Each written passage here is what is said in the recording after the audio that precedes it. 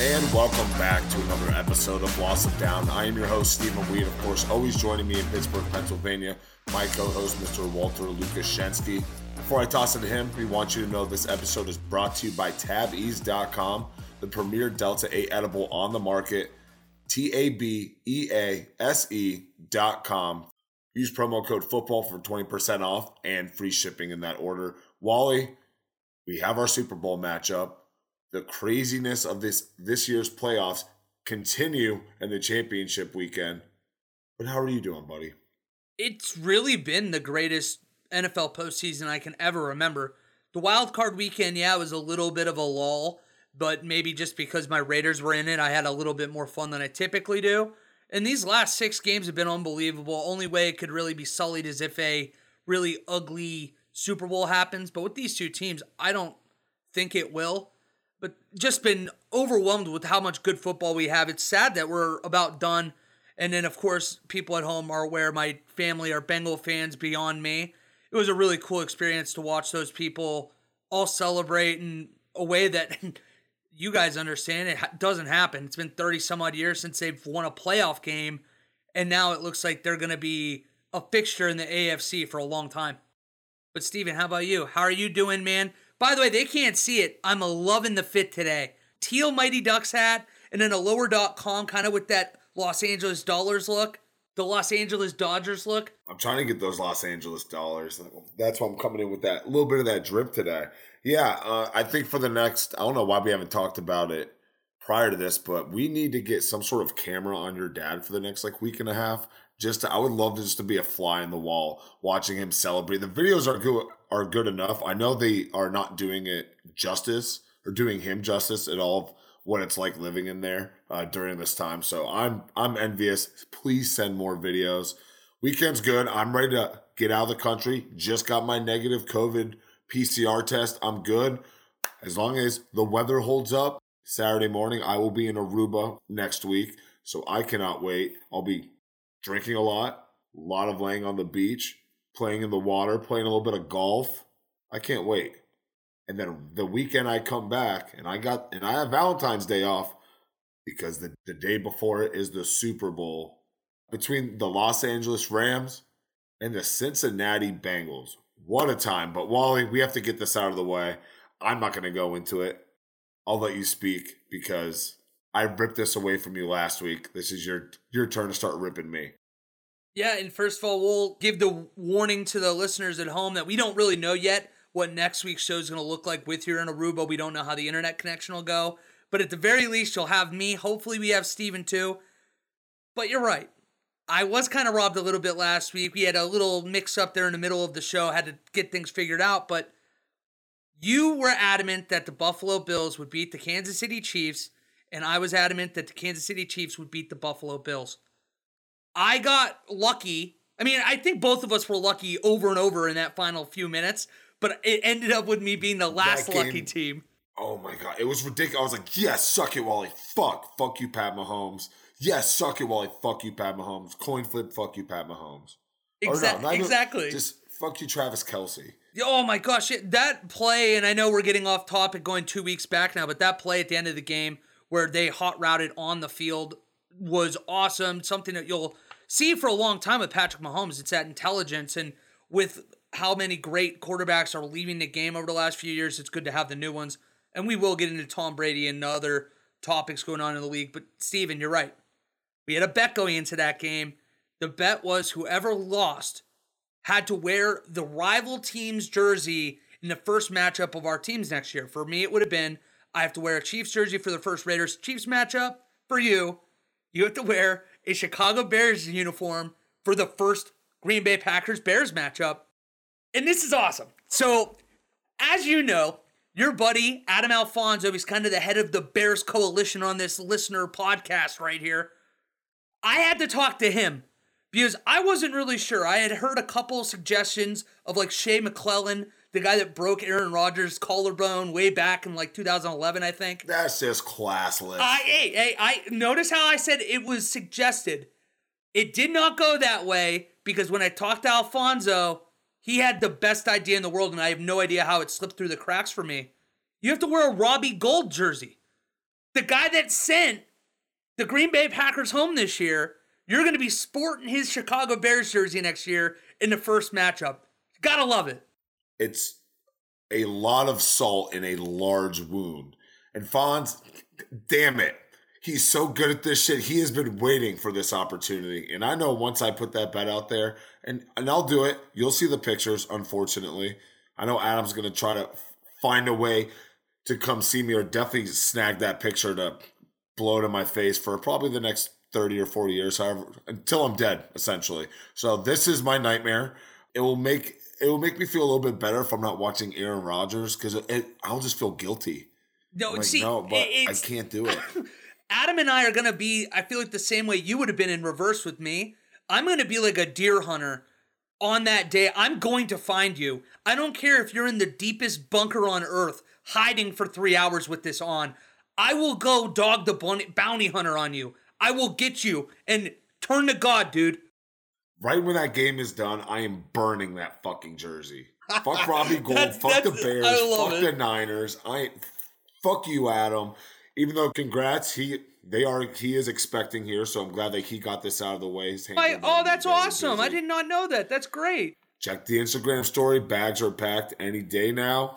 Little Steven or Stephanie Alfonso is what I'm assuming that he's going to name this child. I don't know, just based off some great influence of one of his favorite podcasts. I can't believe it that it's been 9 months already. It felt really like yesterday that you brought that news up and I was all giddy for them on here, and now they're actually any day.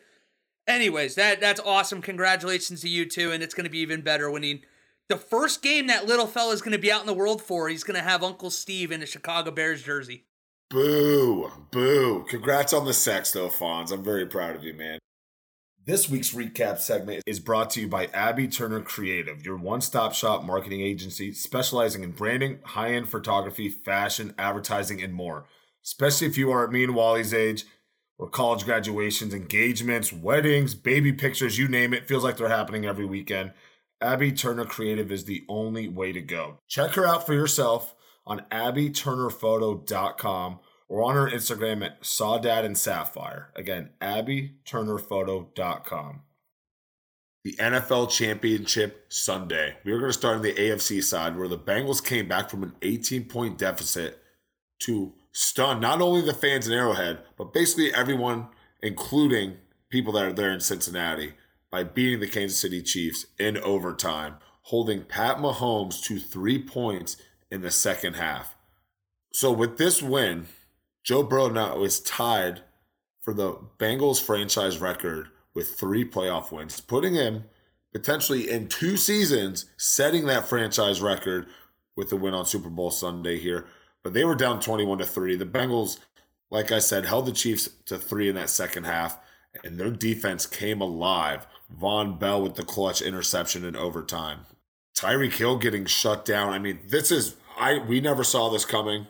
I love the Bengals to cover the spread last week at the +7. That's a lot of points. But for them to win overall, this was an amazing. And Joe Shiesty with the glasses on. This man's different, Wally. I love his cockiness. The swagger that guy has is different. And there's a reason why you keep seeing the nicknames Joe Cool, Joe Burr, Tiger King. He has more nicknames in his second year than any player in any sport I can ever remember. And it's because of this guy's confidence. He's impossible not to root for. He backs it up. And I think that's why he's so infectious right now. People will get tired of him.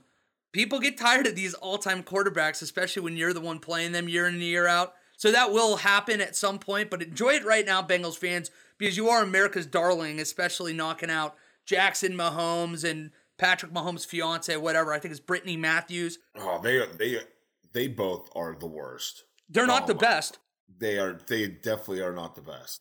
Yeah, we're in agreement there, but this game, it was a culmination of what this Bengals team really was this year, where it never felt like they were the more talented team, but they just find a way to win. And this was very similar to the Week 17 matchup these two teams had. The Bengals were down 11 at half and won on a walk-off field goal after holding Kansas City to 3 points in the second half. That is crazy, especially to do it at Arrowhead less than 2 months after you did it to them before, you can only tip your hat. I mean, I've been so critical of Zach Taylor, and all he's done is shove it up my hope and prove that he deserves this job. He deserves this chance. And he's going to be around for a long time now. So Cincinnati better get used to him. Now, Pat Mahomes getting completely shut down in the second half. Again, I'll say it once and I'll say it twice now. 3 points. And it's something I feel like we were alluding to here earlier on during this win streak. I know me, you know now, my pitchfork is in hand leading that mob. Now I'm like, yes, at least some of my ranting here early on in the season is coming to fruition. Finally in front of my eyes. Pat Mahomes, I was extremely critical of what this Chiefs team was doing during that win streak. Yeah, their defense, yada yada, three straight games. They held their opponents at 9 points. Cool. But look at who they were playing and look what they did in those second halves. They were doing that all year. It was just a matter of time before it actually happened in the playoffs. Lo and behold, here on this past Sunday, that's exactly what we saw. 3 points against the Giants in the second half in that victory on Monday night. They had 3 or 6 against Green Bay in the second half. They had like 3 against. The only time they scored more than anywhere from 3 to 6 points in the second half was against the Las Vegas Raiders. And then they had a nice last few games here heading into the playoffs. And what they've been doing all year, which seems to be the trend in the playoffs, that's what's going to come bite them in the ass. And that's exactly what happened. It did bite them in the ass, but what else did they do all year that kind of went into this game is that we've been, and everybody has, it's not just us, but this Chiefs team is too cute. They don't just go out and play football sometimes. And at the end of this half, first of all, I want to get your take on that, where it was 21-10, and the Chiefs had an opportunity to kick a field goal to make it a 14-point game going into half, or at the very least, you throw it into the end zone, where if it isn't caught, you have the field goal, and if you do complete the ball, it's a 28-10 game, and you don't feel like the Bengals really can come back. Do you agree with that call, first of all? And I'll save my second part. I want to save my second part for after I hear that question. It was in Tyreek Hill's hands. That's the guy you want to go to outside of Travis Kelce in the end zone. Honestly, any game outside of an AFC Championship game or a Super Bowl game, I'm taking the points there. But I like the call there. I would be a little bit aggressive. That's what you need. That would be almost what would have felt like a knockout punch early going into it. And then Kansas City gets the ball to start the second half. But that was clearly the game-changing play. Because Pat Mahomes and that offense was not the same after that play to end the first half. So it was huge for Cincinnati's defense. You saw them play. Great adjustments made on that staff, as well as just the confidence of like, okay, we got this stop here. We thought we were going to give up minimum 3 more points. You know, and if you think about all the points they could have given up, 7 full, that's a 7-point swing right there. Just that little out route to Tyreek Hill that ended up biting in the ass. I like the aggression. You got to understand the situation and just know that you need points regardless of who you have and at the quarterback and wide receiver positions. Just take the points in your read, and it was clearly the game-changing play. See, I actually was fine with them going for it. They had 3 straight touchdown drives to start this game. Felt like the Bengals had nothing to do with it. And you put Tyreek Hill in space where he needs a yard. We see how often he's able to make a move. I would have thrown it to the end zone, like I said. That way, if nothing's there, you can throw it out the back and you settle for 3.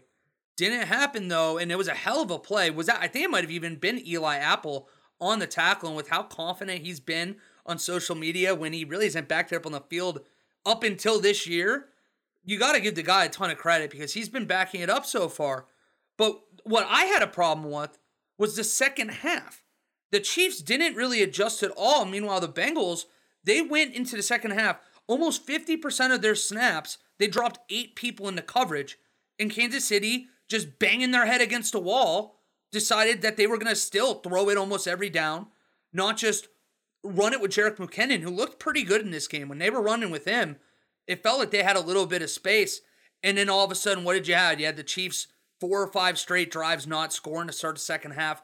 Really put the Bengals in a position to come back because even they stalled a few times when it felt like the Chiefs were leaving the door open. So really surprising. But I will say, Patrick Mahomes is still 26 years old.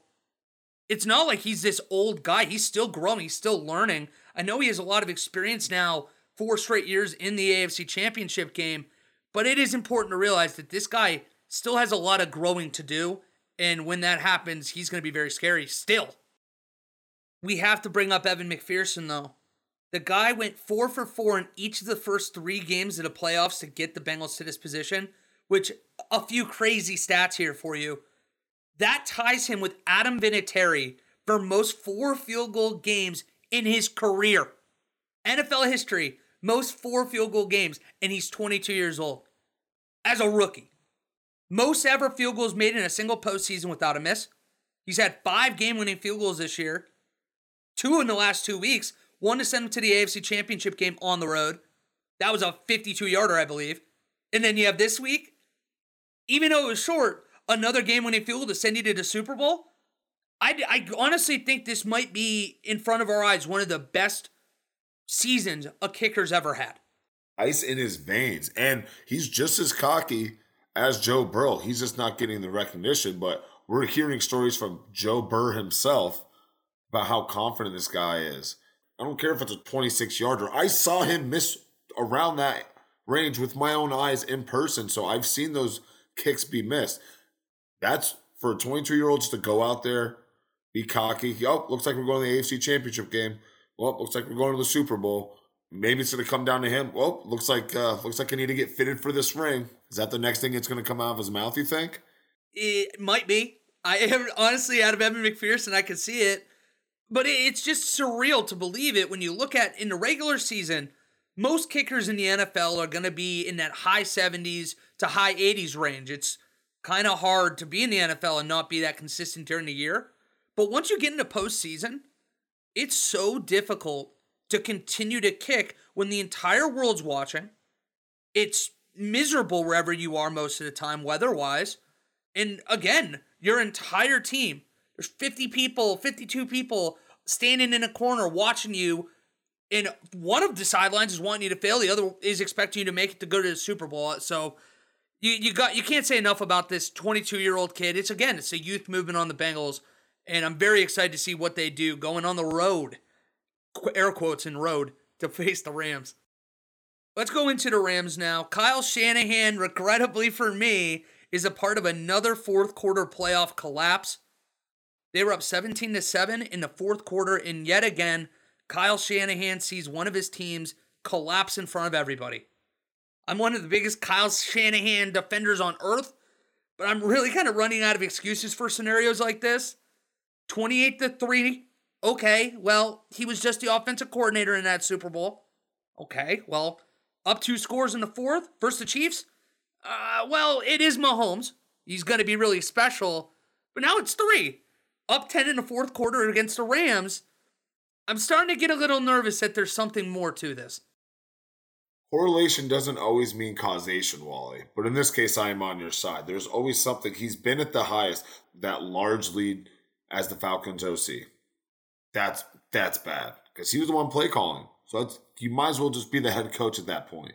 The Super Bowl against the Chiefs, and now you have this. It's embarrassing. Matt Stafford, down 10. The Jimmy G, this whole quarterback wins bullshit. This is why this stat does not matter about quarterback wins. It's a team game. And Jimmy G, that interception in the fourth quarter, dude goes 3 for 9 with an interception.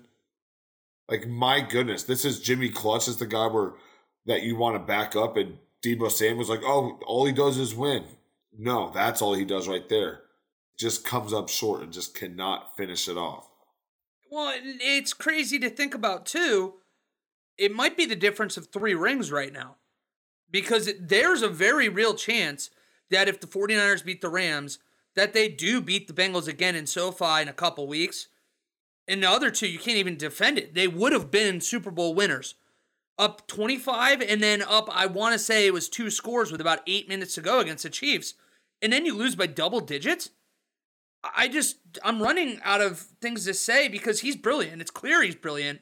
But he gets so conservative late in these big games where one little sequence stood out to me. The Rams just went down and scored. And I'll get into Cooper Kupp because that man is a god.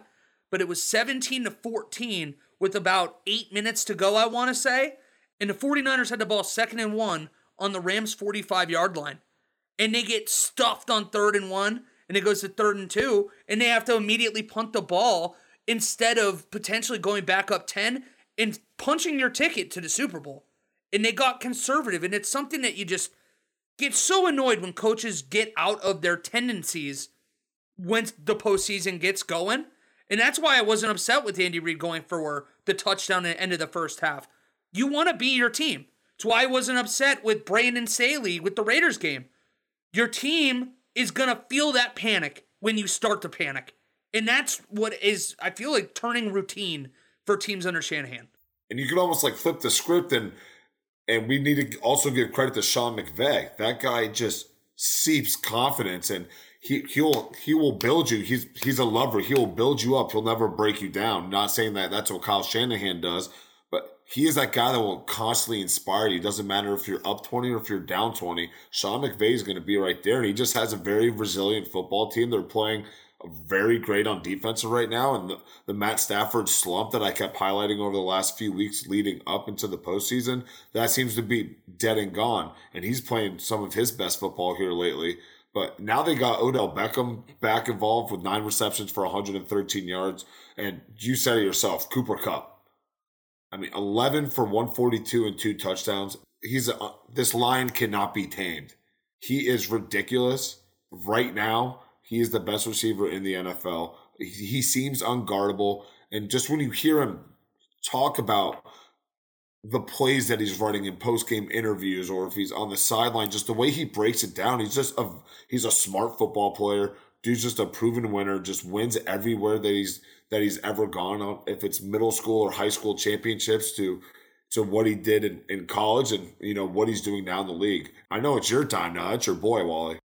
It is, and I wish that I could, retroactively go back and make it so that this is an all-season award for MVP, because if there's ever been a year for this guy to earn it in a wide receiver too, this was it. This is one of the best wide receiver seasons of all time. Both of the touchdown passes, and they were down 10. And the 49ers, it felt like we're about to punch the ticket. And that touchdown with 10-ish minutes left, or 13 minutes, I think, to make it a 3-point game, you could feel the boa constrictor go around Kyle Shanahan and the 49ers' throats when that happened. And the difference, I love Kyle Shanahan. I would kill for the Raiders to have him. I still think he's one of the best coaches in the NFL, and I would pick him probably right now as one of the top guys in the league for me. But the only problem is, between the two on Sunday, Kyle Shanahan created adversity, and Sean McVay overcame it. And this Rams team needed that win so bad after the last 6 games of that San Francisco 49ers team beating them, including the one in Week 18 that catapulted the 49ers into the playoffs. Fuck you, Los Angeles. Not that I'm upset about Green Bay playing them and losing to them inevitably. This is a scary team.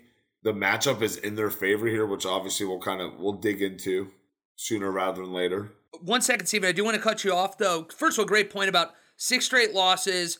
Felt like everything was going San Francisco's way, and LA overcoming it. That's very impressive. And now they get a home Super Bowl, but that's what I want to ask you about. They couldn't defend home field in actual home playoff games against a division rival. What makes us believe that this isn't going to turn into the Cincinnati Bengals home game in LA Stadium? Yeah, I don't think that they can control the ticket revenue if they want to not sell them to 49ers fans. That's not going to happen. Of course, it's going to be a sea of orange, the orange crush. The Bengals are going to flood in. The jungle travels, Wally. The jungle will be there. It's going to be insane. I'm going to be interested to see actually how many, if it's half and half, or maybe it's just a bunch of Rob Lowe's and just wearing the NFL logo. And I'm just happy to be here and hope they just both have a good time. But honestly, I just want to watch the halftime show. That's all I'm here for, guys. You saw how ridiculous the prices were for that game, right? I mean, most of the seats, it's like 5 figures you're talking. Nobody like us, we're not supposed to be at those games. It's corporate. And that's the only way I could see the Rams having any kind of advantage, is that it's playing right into their price point there in LA. Yeah, ridiculous. I think I saw nosebleeds for around 6,700, something like that. I'm like, the lower sections around a little bit, slightly under 23,000. And yeah, it's outrageous. I've came to that realization a long time ago. I was never going to a Super Bowl, but this definitely helps that realization. It's like, yeah, I'm not going to. We'll be working a Super Bowl before we're ever there as a fan. Absolutely. And those are the best seats in the house. Preach. We want to remind you guys that Loss of Down is brought to you by Tabby's.com, the best Delta 8 THC edible on the market. It's sugar-free, keto-friendly, gluten-free, heat-resistant, made of 100% pharmaceutical-grade ingredients with consistent dosing for the perfect edible experience. But hey, if you're not into Delta 8 THC, that's not a problem. Tabby's offers an option with no THC while using the same proprietary drug delivery system to ensure that guaranteed dosage of CBD. Right now, Tabby's.com offers 3 flavors: galactic fruit, watermelon, and mint. They are perfect for any time your anxiety is high. I've been battling depression and anxiety for a long time, and it's not a fix. Like, don't get me wrong about that, but it does make me feel much more at ease, hence the name.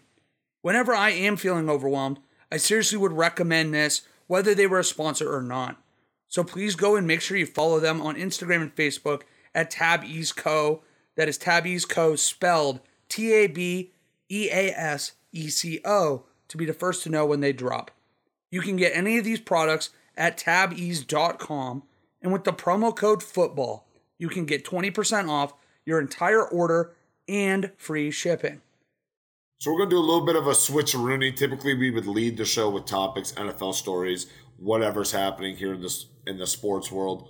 But we wanted to get to the games first, kind of do with the topics here now, since we are done with the games. Now, how can we not talk about Sir Thomas Brady? I can't sell it that short. The undeniable GOAT officially hangs up his cleats. The first time. I think he's going to come back. He's going to get the itch. Gisele's like, you know what? You're actually fucking annoying. I hate you just walking around the house and taking all these weird selfies. Just go. And I'm tired of Gronk hanging around too.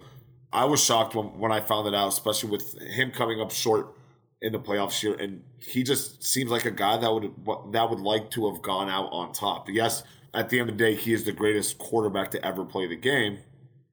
But just to at least get that 8th Super Bowl victory and just walk away on top. Tom Brady, awesome career. Gonna miss him. It's going to be very, very weird. First time in our life ever since we've really been able to remember football consistently that we're not going to have Tom Brady, and it feels very weird. I'm stunned. It devastated me as much as it did. I'm actually pretty sad about it. And all it kept reminding me of is the Kobe commercial when he was retiring, that he hits a 3 and you have fans that all over the arena going, "You suck, Kobe." And he stops and he turns and he does the Hulk Hogan, "Let me hear you" a little bit. And everybody starts doing that song about basically, we hated you so much, but we love to hate you. And it was this special relationship we had with each other. And it feels that way, where it's the entire world went from hating Tom Brady's guts about 10 years ago when he was about 35. And we started to really understand and appreciate how special of a talent he was. And then when he started getting a twilight of his career, we all were almost secretly happy to see him succeed a little bit, because he's a good guy. There's a lot of these times where these NFL athletes aren't, and we're stuck rooting for bad people. So when you see Brady's a down-to-earth person that busted his ass, that genuinely earned everything he's ever gotten here, I can't help but admire and respect him. And you said it. I feel really weird that we're about to enter an NFL without Tom Brady. Well, we all know the picture of him on when he got drafted. Yes, the pick number 199. So to your point, Wally, the guy worked his ass off. He grinded in. I've always appreciated Tom Brady. I'm an NFC lover. I'm not an AFC guy, so I never had to deal with it like you did. And tuck rule, all that fun stuff. You know how to get that jab in there. While we are talking about the GOAT, I hated him here for a few months while he ripped my heart out in the NFC Championship game last year in Green Bay. But overall, how could you hate that guy? He's not. Yes, he's a little bit cocky. Yes, he's a little bit arrogant. How could you not be? He's got more. He's had 7 Super Bowls. He has more than every NFL franchise One guy has more championships than 32 NFL teams. Ridiculous. But if you're not in Buffalo, New York, or Miami, you have to love Tom Brady. And if you're anywhere else, you just respect the hell out of the man. Put in the Anchorman gif right now, Vince Vaughn, ready to shake Ron Burgundy off. But god damn it, do I respect you. To what you said earlier about him potentially unretiring, one of my buddies, and I think a lot of people have brought it up, but should Tom Brady receive the Wayne Gretzky treatment? And by that, I mean, moment he's retired, numbers retired, and almost, I think that it was immediate in the Hall of Fame for Wayne Gretzky, because it was like, hey, we don't want you to wait. You're such an important part of our history. We want you in now. Because if I'm an NFC South team, I'd be advocating so hard for that. Because as soon as you have a bust in your numbers retire league-wide, it makes it a whole hell of a lot harder to come back. But now we're just going to completely shift to Patrick Mahomes taking that throne, apparently, and all the young AFC quarterbacks that they have coming up. The league is in good hands with this young crop, but we also have another quarterback that we knew was retiring as well, Big Ben, that we already knew. So this year, it officially ends that era. No more Peyton, Brady, Drew Brees, Phillip Rivers, Big Ben. We're all done. We just have an aging Russell Wilson, an aging questionable Aaron Rodgers if he's going to return. And then you got the young Bucks, Pat Mahomes, Josh Allen, Joe Burrow. You can even throw Justin Herbert in there. Game is in good hands. And I can't wait to see who's going to be on top here at the end. Big Ben is definitely biting his pillow right now and being like, this fucking guy. You couldn't even give me 2 weeks to enjoy this. Being in the sun, everybody so happy for me in my retirement. Brady comes along and everybody's like, oh yeah, who's that Big Ben guy? Who was that guy about? Oh yeah. I think it was a nice little jab, but we had a little bit more of like a shortened farewell tour for Big Ben. Tom Brady just kind of threw it on surprise, but hey, he didn't win on the field like he wanted to. He had to win off the field, and this is a nice little jab to him. I want to talk a little bit about the head coaching carousel right now as our next topic, because I think it works actually well with a couple things we want to talk about today. First, we'll go into the spots that have been filled, and then we have to talk about the Brian Flores lawsuit and that situation, because it's really unprecedented, and it feels like we're at a really important point in the NFL, at least in terms of how we go about hiring these head coaches. But before we get into all that, let me just spitfire a few of these jobs that have been taken here since we've last talked to you guys at home. The Raiders hired Josh McDaniels to become their next head coach. Next up, let's hope to extend Derek Carr. DeBoll, and that's going to be a fun one too. Brian DeBoll, he's going to New York. That sparked a little bit of the controversy we're talking about. Nathaniel Hackett, your boy Steven, he's going to Denver, which has a lot of people tying in Aaron Rodgers to that destination. We'll see if that happens. And then you have the Bears. Bring in another Matt and Ryan to fix all their problems. And what is it, Eberflus? I can never pronounce that name right. Something like that. I watched a live season Hard Knocks. So if you're unfamiliar, he was the Indianapolis Colts defensive coordinator before being hired. I don't understand why. I'll get into Chicago no matter how you want to break it down here. I want to start with you. How are you liking this Josh McDaniels hire? Because I like it a lot. I know that we saw this, 15 something around there years ago when he had his first go around with Denver as a head coach. A little bit better of a situation here with a huge asterisk next to quarterback at being where that better situation is at. How are you feeling with Josh McDaniels as your new ball coach? I'm okay with it because I think that he wants Derek Carr. I think he wants that veteran presence. And from all accounts, when they first interviewed him, that was the selling point. It was, hey, we're going to run this kind of really creative offense with Derek Carr. I really believe that he's going to be able to learn it and execute it really at a high level. And if we can bring in a guy like Devontae Adams, or hell, even draft a wide receiver again, go through that struggle, I'm ready for it. This Raiders offense, we saw how talented they were in the first half of this year. Once the injuries, the arrest, and all that caught up to him, that's when it kind of got out of hand. Out of all of them, I'm actually very happy with the fit that Josh McDaniels has in Vegas. But as for your Packer man, Nathaniel Hackett, he's in Denver. Do you have that belief that a lot of people do, that connection with Aaron Rodgers is going to see Rodgers actually in the Mile High City next year? I definitely see that as a destination for Aaron Rodgers if he's looking to get out. They also just named that Green Bay's tight end coach as the offensive coordinator under Nathaniel Hackett. Now, I'm a little bit curious. Nathaniel hasn't called any plays the last 2 years under Matt LaFleur. It's usually Matt LaFleur that's making those calls. So it's a very interesting decision for Denver, which we're going to get to about some of the stories coming out there. I have fun. Go to if that's where Aaron wants to end up, have fun playing Pat Mahomes, Derek Carr, and a revamped offense under Josh McDaniels in a surging Los Angeles Chargers team. 6 out of your 18 games. That's not even including the other AFC powerhouse that you're going to be playing. So I like the roster that Denver has. We'll see how the defensive side of the ball is going to play, not being under Vic Fangio, that defensive-minded coach that obviously got them playing to top 5 potential here this previous season. So I like the hire, and I like the Daboll hire. Once you look at Josh Allen's numbers, he just got better every single year, and that's all thanks to him as well as the offensive coordinator. So I'm interested to see how Josh Allen's progression going into his 5th year is going to look now with the new offensive coordinator. If he can stay that consistent. The Giants still have a lot of pieces. They need to work on that offensive line, but I still have no hope. There's another coordinator. Promise. They need a proven head coach. They just keep going to unproven coordinators in that position to fill that void. What bothers me most about it is the fact that there's not a lot of talent, actually. I know some people believe there is. I think that it's a worthless spot to be. And is it Daboll, by the way? I thought it was Daboll. I keep hearing it 2 ways, and I didn't know how to do it, so props to you for the correct pronunciation there. But I have nothing against him, but this is a really good way to actually throw us into the Brian Flores stuff real quick.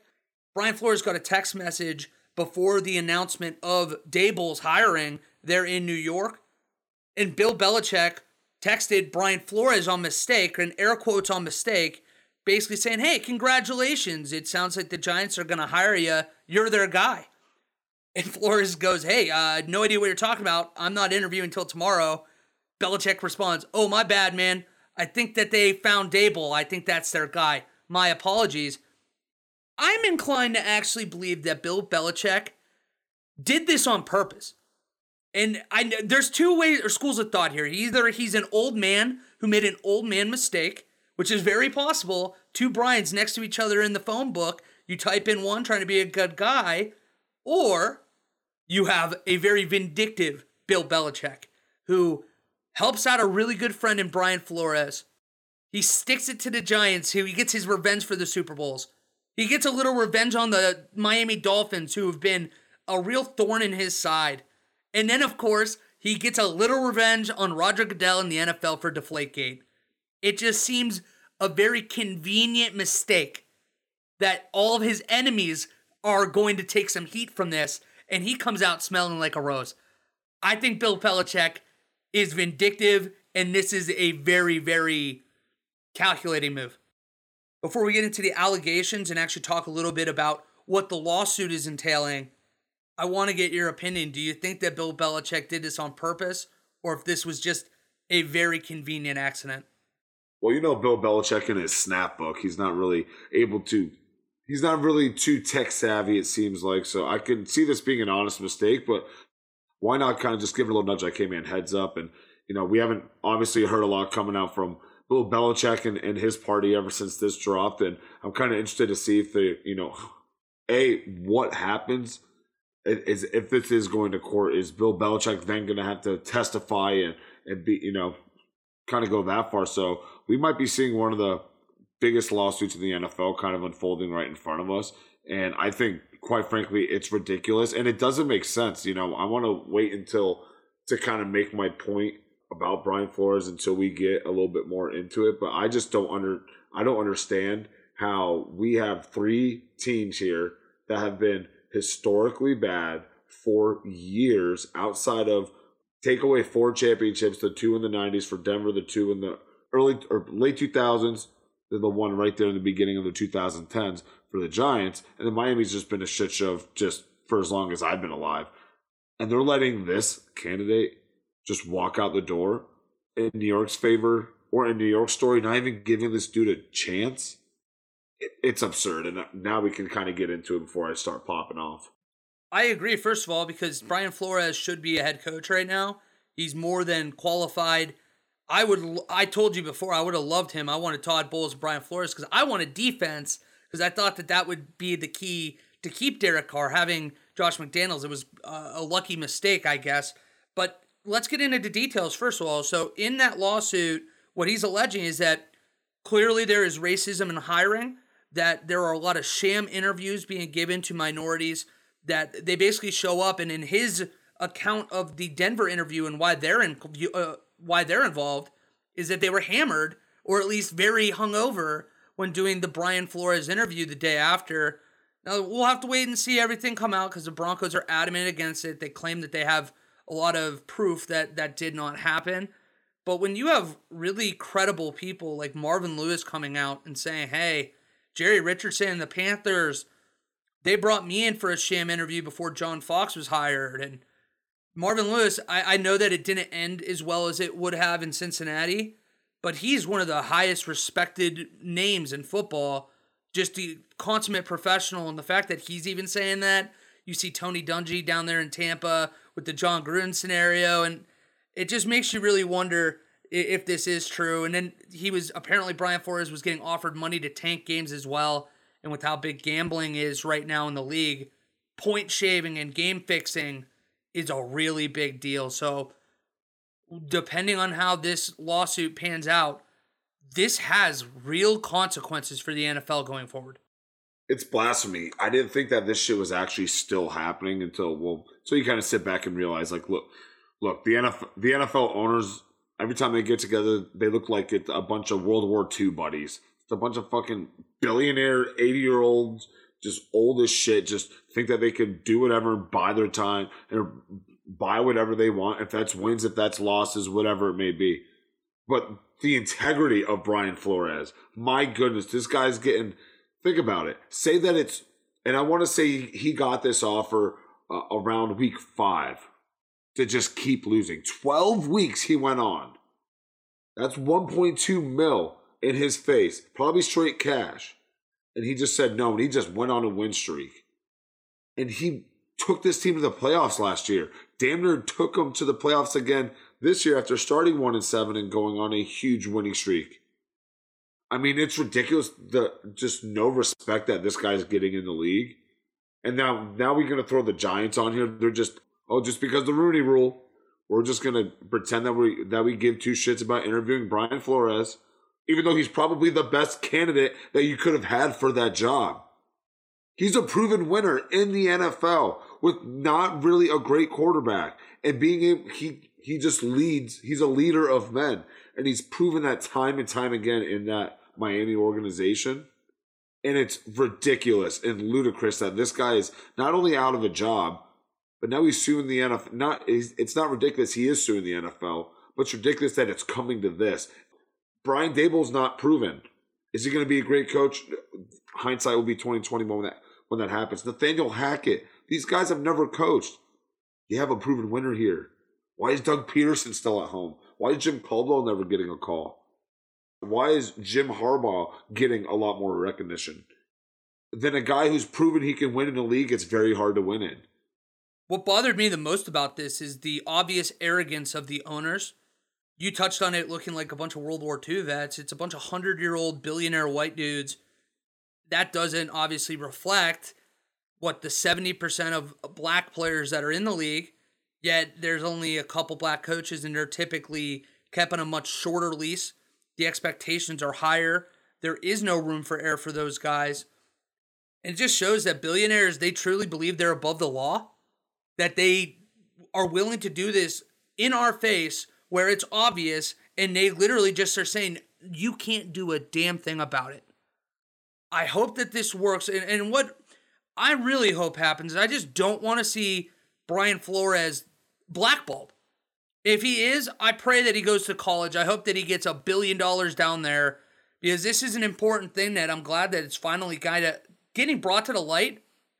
And that's the crazy part. If Bill Belichick did do this on purpose, talk about an extra thing that just makes his legacy even better, that he's really going on a limb to not only help his friend, but to help black coaches that really don't have the opportunity. And this goes well beyond black coaches too. We know women are trying to get in football. We know that other minority groups are trying to get into coaching ranks and haven't. So this is very impactful, and not only just for black men. How about we end on a little something a little lighter hearted? What do you say? No, fuck that. The Washington football team officially changed their name to the Washington Commanders. My God, that name is whack. It is bullshit. I don't like it. The jerseys look like hand-me-down jerseys that the 5-star team in Texas, they don't want it anymore, so they just go to a nice little podunk little city and just give them away. And they're like, wow, thank you, mister. Those were what those jerseys look like, even though they are the highest selling jersey in the NFL right now. No shit. I want to say the Terry McLaurin burgundy and the Chase Young burgundy are right now. I'm not a fan of them. It takes away from the hail, the HTTR hail to the Redskins at the time. I wanted them to keep that so they can make little tweaks to what that fan base is, and now a complete overhaul. I hadn't even considered that, but you're right. Yeah, doing something like the Red Wolves, you could have kept with the HTTR and have that whole thing. So that I'd never even put that together. So good call on your part, but it's also so Dan Snyder to have the team name leaked because of the incompetence of that organization to not be able to put up anything to cover a banner that is so large that a helicopter a mile in the air can literally see the name. That's so Washington football, and I hate the name too. It gives me San Diego Fleet vibes from the AAF, and that's not a good thing. I don't... Yeah, 2 years. Just keep the Washington football team if you're going to go to the Commanders. This is terrible. My buddy Jordan Budd said it the best. He's a Washington football team fan. Like, I don't get it. Commander fan, excuse you. I'm sorry. You're right. He's a diehard Commander fan, going commando as he's saying the saying is. But he had a great point. He's like, I don't know. He's like, yeah, of course I get why we want to change the name of the Redskins, but they're looking at it too hard. Just change the mascot. We can still be the Redskins, but our mascot will just be a Redskin potato. And we can just keep it there and everyone will be happy. Like, yeah, I don't know if that's going to make any waves on social media, but it's quite the idea. At least that way, I mean, I truly, and I mean this with my full heart. Who doesn't like potatoes? That's all I'm saying. I think it's a valid argument. I think that being the Redskin potatoes, literally, just call them the Redskins, it's fine, but with the Redskin potato logo, I believe that would be better than the Washington Commanders. Like, genuinely, with my whole heart, believe it would be better. Anything is better than the Commanders. It feels like a Madden created team, doesn't it? It looks, first of all, the changes from the Washington... Oh, boom, boom, boom, boom. This guy, the Commander, Taylor Heineke. I mean, this guy. It's not good. I don't know how else to say it. It feels like the exact same Washington football team uniforms with like a tiny tweak. It's just 2 years. It took 2 years for this? Whatever, I'm done. Last thing before we wrap up. As it sits right now, the Rams are 4.5-point favorites and the over-under is 48.5. We'll give you our real picks next week, but who do you have? So who I'm going to snag there, Wally's, right now, like you said, Rams are -4.5 favorites. I'm going to take the Bengals points right now. I'm going to be a little bit shaky closer to that game time and just constantly being reminded that Aaron Donald and Von Miller are going to feast against that Cincinnati Bengals line. But Joe Burrow's playing great ball. He could be that next guy, that next great quarterback that wins a Super Bowl in his second year, coming fresh off an ACL tear. We know one thing for sure. He's going to get the comeback player of the year. And I want to ask you this question before you have your prediction. Now, with the way that Joe Burrow is playing, and we were talking about MVPs, and yes, it's a regular season thing, but we or in your opinion, you think that a lot of people do include the playoffs. If that was actually the case, would Joe Burrow automatically be catapulted up, arguably outside of Cooper Kupp, with this game being the deciding factor of who would win the MVP? I think that his gap was too large to catch the other quarterbacks. Now, if the other two quarterbacks didn't have the years like they did, maybe, but that would be an obvious they're using the postseason, where at least for Cooper Kupp, he had a Triple Crown winning regular season and one of the best wide receiver years ever. So I hear what you're saying, but I still think they would go Kupp first. But my pick, as of right now, and it could change like you said, I think I'm going to go Bengals plus 4.5, and I actually think I'm going to take the money line why not expect Evan McPherson to hit another game-winning field goal in this game? In LA, too, I just think that would be a storybook ending for everybody involved but Rams fans, all 30 of them. And with that is going to bring us to an end of yet another episode of Loss of Down. Make sure to follow us on all of our social media platforms, Facebook and Instagram at Loss of Down, Twitter down_loss. I am Stephen Whedon. He is Walter Lukashensky. What parting words do you have? I see it on your face. Why do you want to interrupt me? I guess the only parting words I want to say is you brought up Von Miller and Aaron Donald. They combined for 17 sacks this year. Trey Hendrickson and Sam Hubbard, 21.5. Just put that little feather in your cap when you're going into this next week. As always, he is Wally, I'm Steven. And until next time, this is Loss of Down. I'll be in Aruba next time you see me, bitches. Why is there a second L in Lincoln?